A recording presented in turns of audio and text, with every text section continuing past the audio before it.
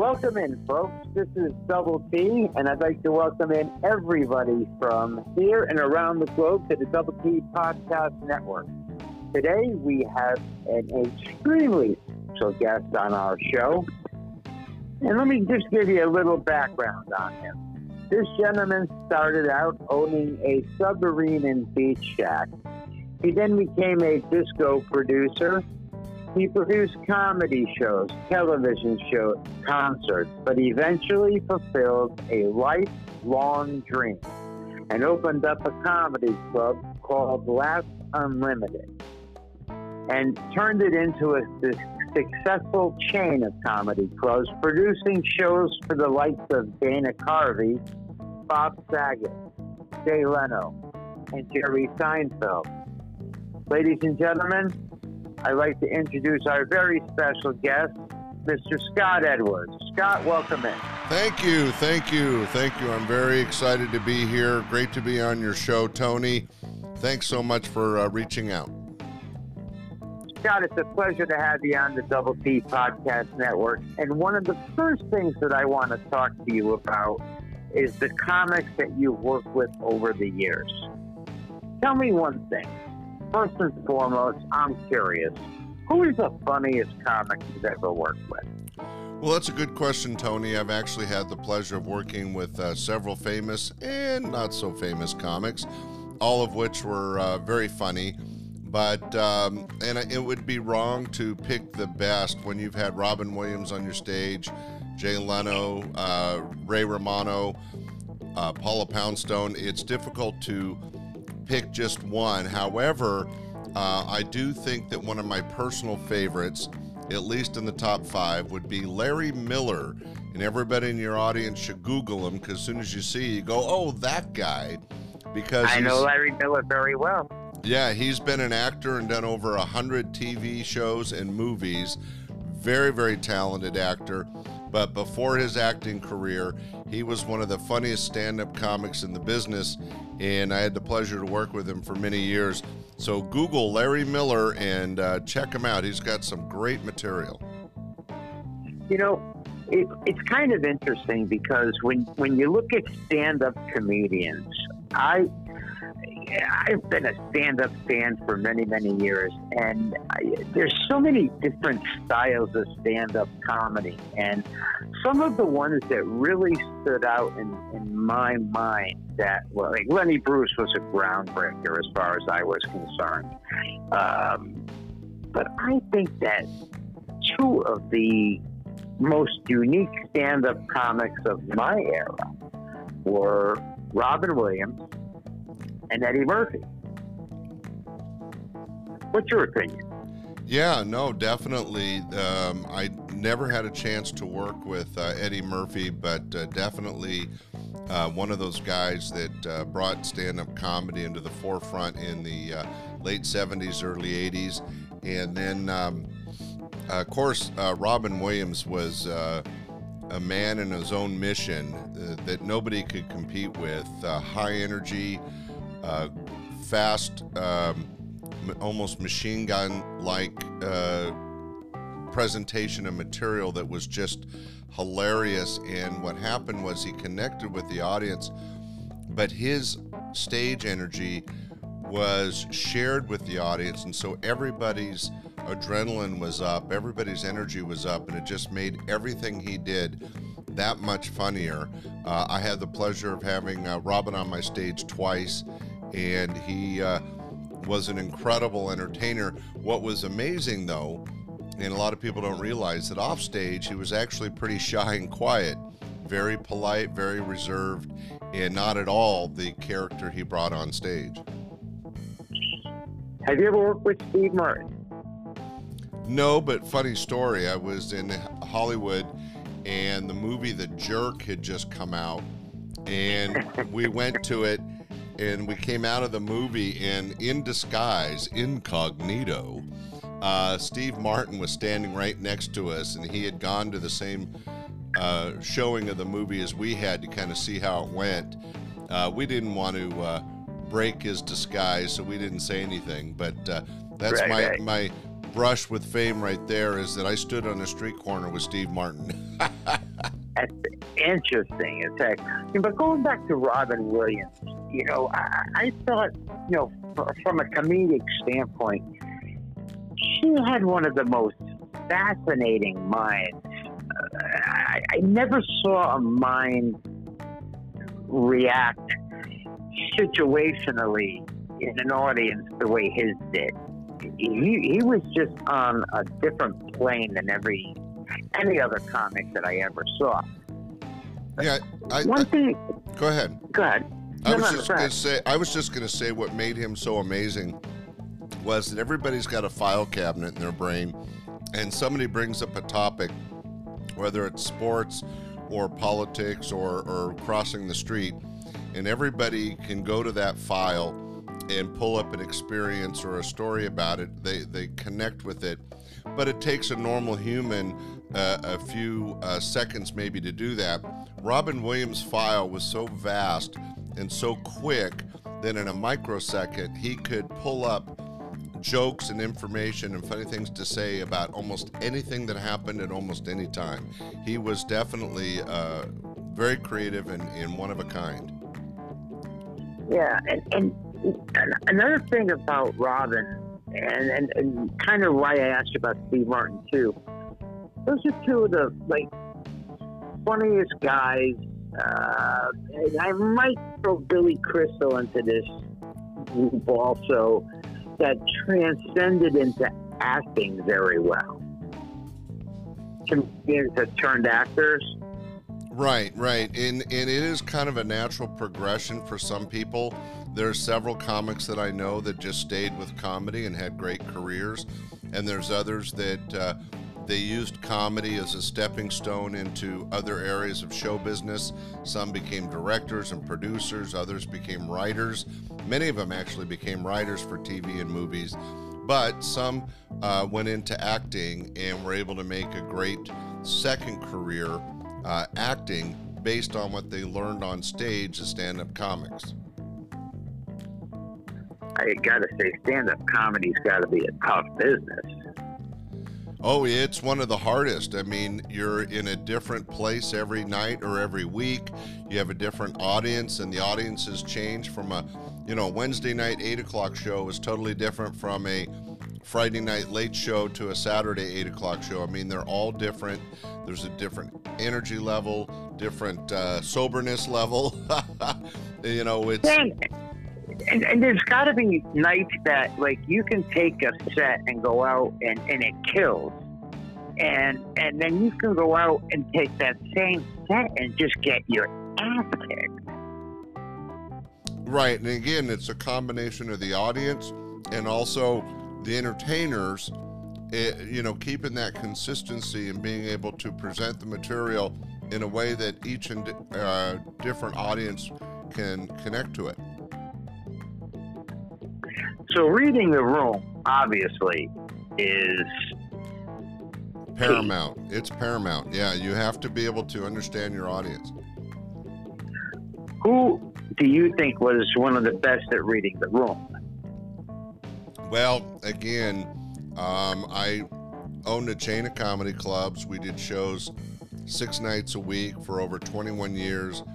So I've seen, literally, 1,000 comics and hundreds, if not thousands of audiences. And I don't know if anyone in particular read an audience better than somebody else.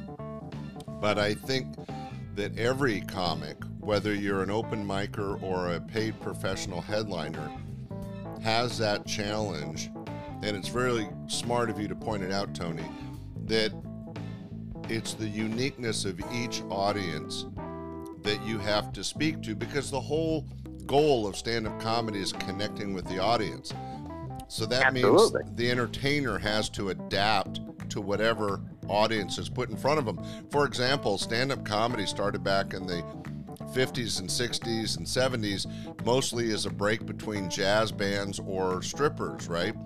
And so you had to read the room.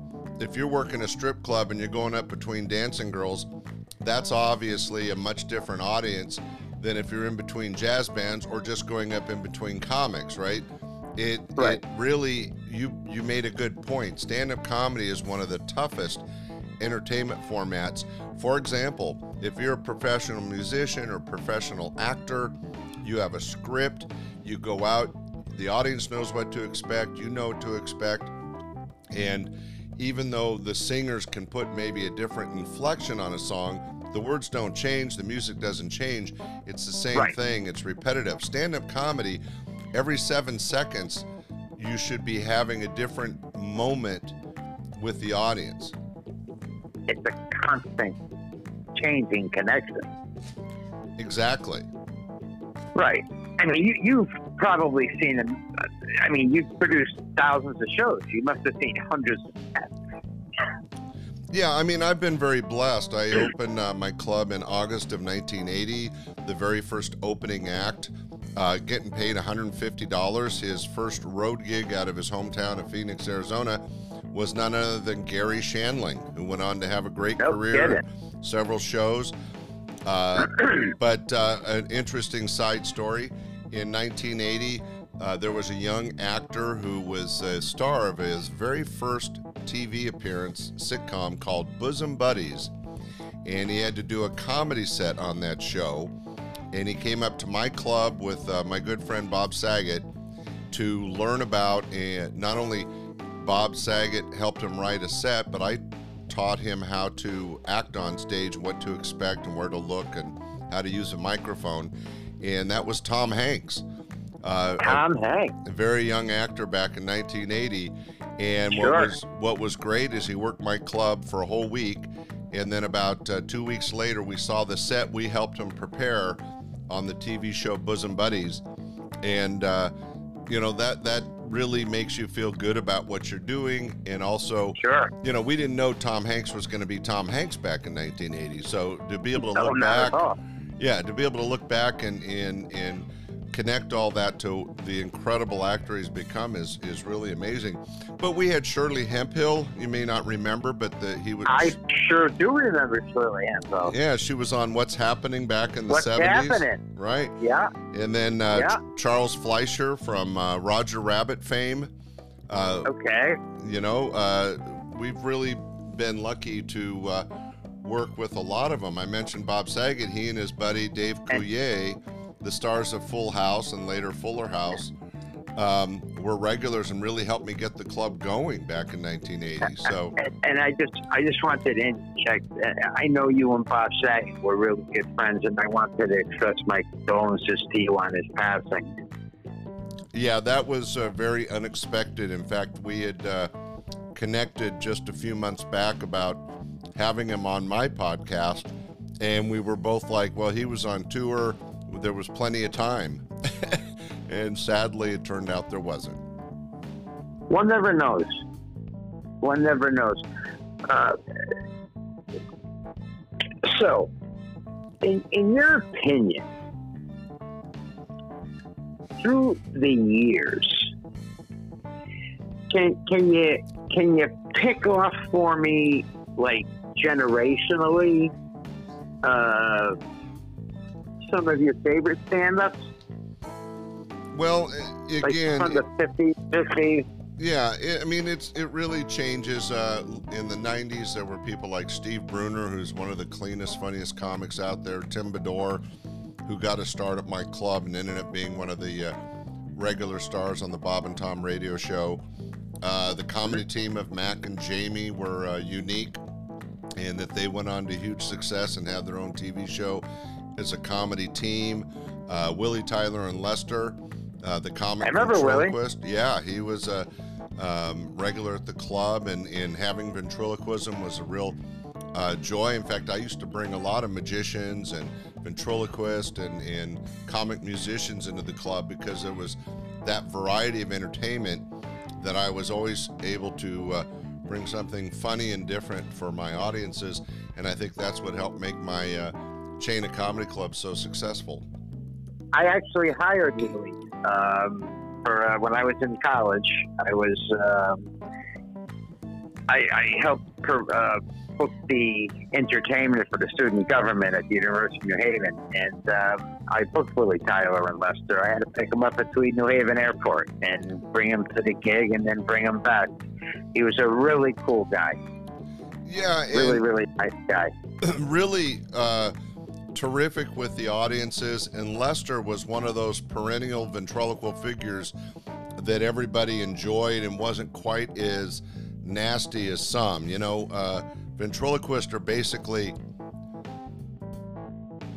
you know, dual personality, and Lester, in fact, I did an interview with Willie Tyler and Lester, and at one point I just interviewed Lester and it was really fun.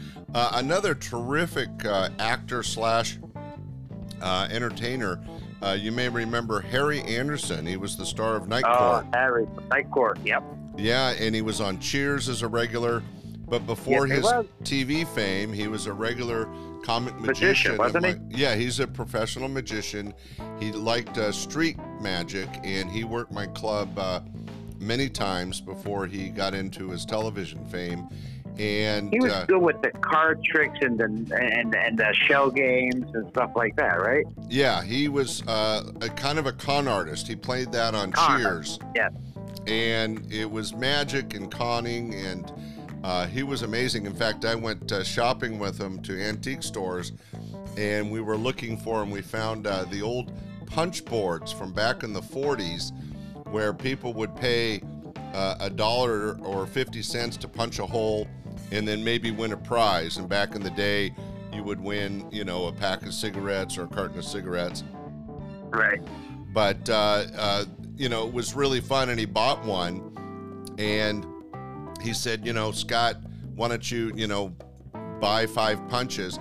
He made me pay him. I paid him $5, and on my 4th punch, I got the grand prize on the board, and he refused to pay me the prize money, which I think was $25, and instead he autographed the back of that punch board for me. But he was such a con artist, he got the money out of me and then refused to pay when I won. So let me ask you, if this is not an out-of-bounds question, what was the worst experience you ever had with a comedian?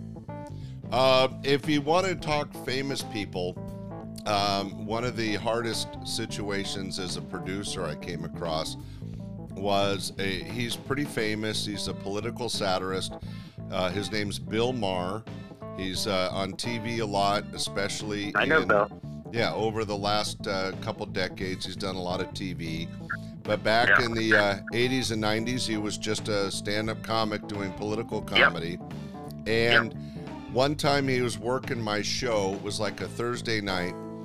And Bill's really smart, and he's a funny guy, but he is a little arrogant and a bit of a know-it-all.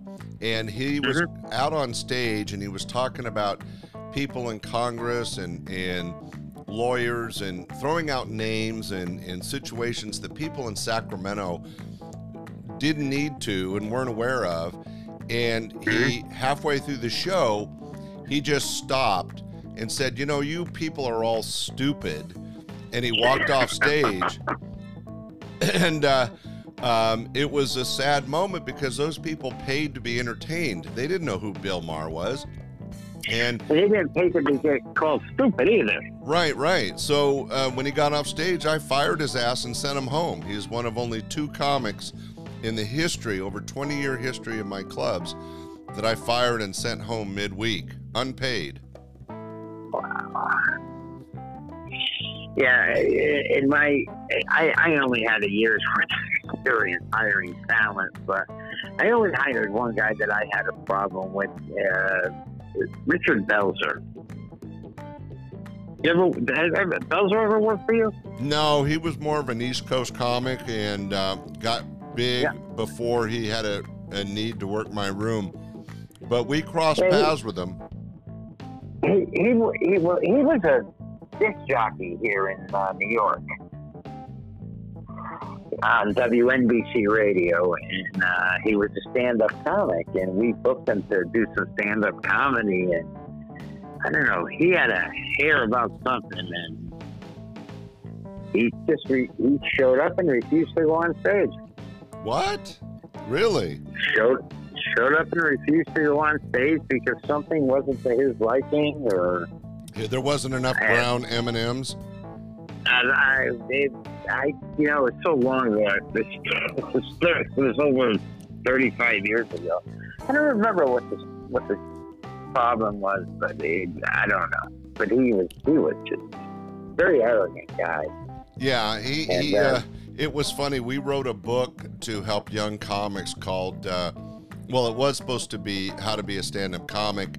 And then Belzer came out with his own book, How to Be a Stand-Up Comic, and got on the Tonight Show with it. And what was funny was he doesn't teach anything. If you went through the book, it was all pictures of him on stage, and he was saying something stupid about, him being on stage. And that was his book on how to be a stand-up comic. So we had already written our book. We just had to change the title. And the title of our new book was called Be a Stand-Up Comic or Just Look Like One. And we actually gave good advice to young comics because everybody thought stand-up comedy was the easy path to stardom in the 80s, and it wasn't. You had to have good writing skills, good work ethic, and really good luck to get that golden ticket and become famous. But we wrote the book to try to straighten people out. This is what being a stand-up comic's all about. One of the most fascinating things that I ever saw was a little documentary on Rodney Dangerfield and how he created and how he wrote his jokes. You ever seen that? No, but it sounds interesting. It is the most fascinating thing. Rodney's jokes are all cataloged, and Rodney had a room where he went and he wrote his jokes. And I can't even explain to you how he did this, but he would work on jokes and he would go rework them, and they were all on loose leaf paper, and he would sit for hours writing these jokes, and they are all written out on paper. And when this guy went on to the Tonight Show, he was just rapid fire with these jokes because he had them all committed to memory. Right. And to watch him do the process was just mind-boggling. It was all handwritten. Right. And well, there was a couple times when Gary Shandling was working on some TV shots, or he had to do a Tonight Show, and he was at my club. He would he'd do about half of his set, kind of get the audience warmed up and kind of prove he was funny. And then he stopped and he asked the audience, he goes, "Look, if you don't mind, I want to try out some new material. I'm going to be on the Tonight Show next week." And the audience always loved that. And and being a part of the kind of like behind the scenes. And he would read off of 3x5 cards ideas or jokes that he had written. And if it got a laugh, he goes, "Oh, well, that's a keeper." And if it didn't, he would throw it over his shoulder. No kidding. Yeah, wow. And the audience loved it. Why do you have a picture of Gary Shandling dressed in women's clothing in your office? That's a great story. So my club was in the historical tourist area of Sacramento called Old Sacramento, kind of an 1800s, wooden sidewalks, cobblestone streets. And about a block away from my club was one of those portrait places where families could go in and dress up like the 1800s. And it was, I guess, a slow week for Gary, and he was killing time before a show. And he went into one of those places and put on a dress and a frilly, Sunday brunch kind of hat, and took a picture and gave it to me as a gift. And I was just so honored. I put it up on the wall. The funny end of that story is about 2 weeks later, Bob Saget was working my club. He saw Gary's picture. He didn't want to be outdone, so he went down and was totally decked out like an 1800s school marm. He had the gloves, the fan, and this big hoop dress. and got this great picture and autographed it to me as well. And the two of those pictures sat side by side on the wall of my club for years. Oh, guys, hope you still have them. Oh, yeah. No. Those are precious memories. And the fact that the guys not only did it for fun, but thought of me and gave them to me as a gift is very special. I'll never forget. Tell me about your podcast. Let's give your podcast a little plug. Well, thanks so much, Tony. It is called Stand Up Comedy, your host and MC. It's available on all platforms and directories. It's basically a celebration of stand-up comedy from the 80s and 90s. Every week I present some stand-up material actually recorded on my TV shows, my concerts, and my stage. And then the next week I do an interview with professional entertainers from those days where we talk about how they got into comedy, what some of their experiences and road stories are like, and then what they're up to now. And that combination of information, and always done in a comedic format, has been pretty entertaining. And if your listeners get a chance, stand-up comedy, your host and MC, is definitely worth their time. Stand-up comedy, your host and MC, with Scott Edwards. That sounds like an awesome podcast. You got another listener right here, because I want to start listening to that. All right, Tony. I love stand-up comedy. I always loved stand-up comedy.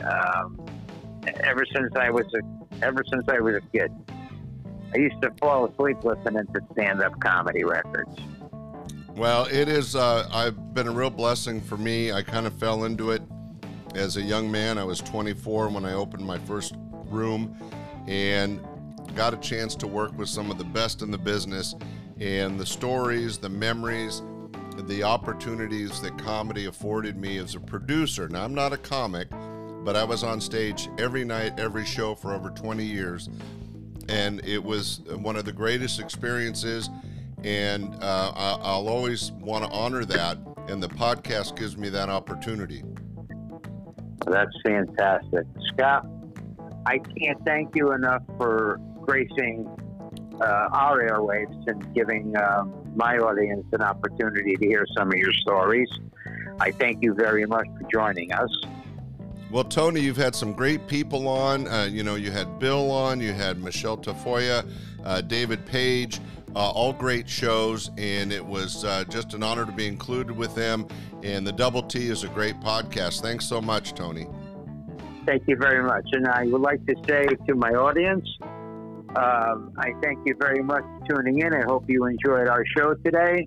And as we always say, do your due diligence. Hand sanitize, wash hands. Mask mandates are being lifted. That's a great thing, but stay safe out there. If you have the opportunity to do a random act of kindness for somebody, please take that opportunity, folks, because if you do a random act of kindness for somebody, the world will be a much better place to live in. This is Double T and Scott Edwards saying, so long. Thanks, Tony. Bye. Bye-bye now.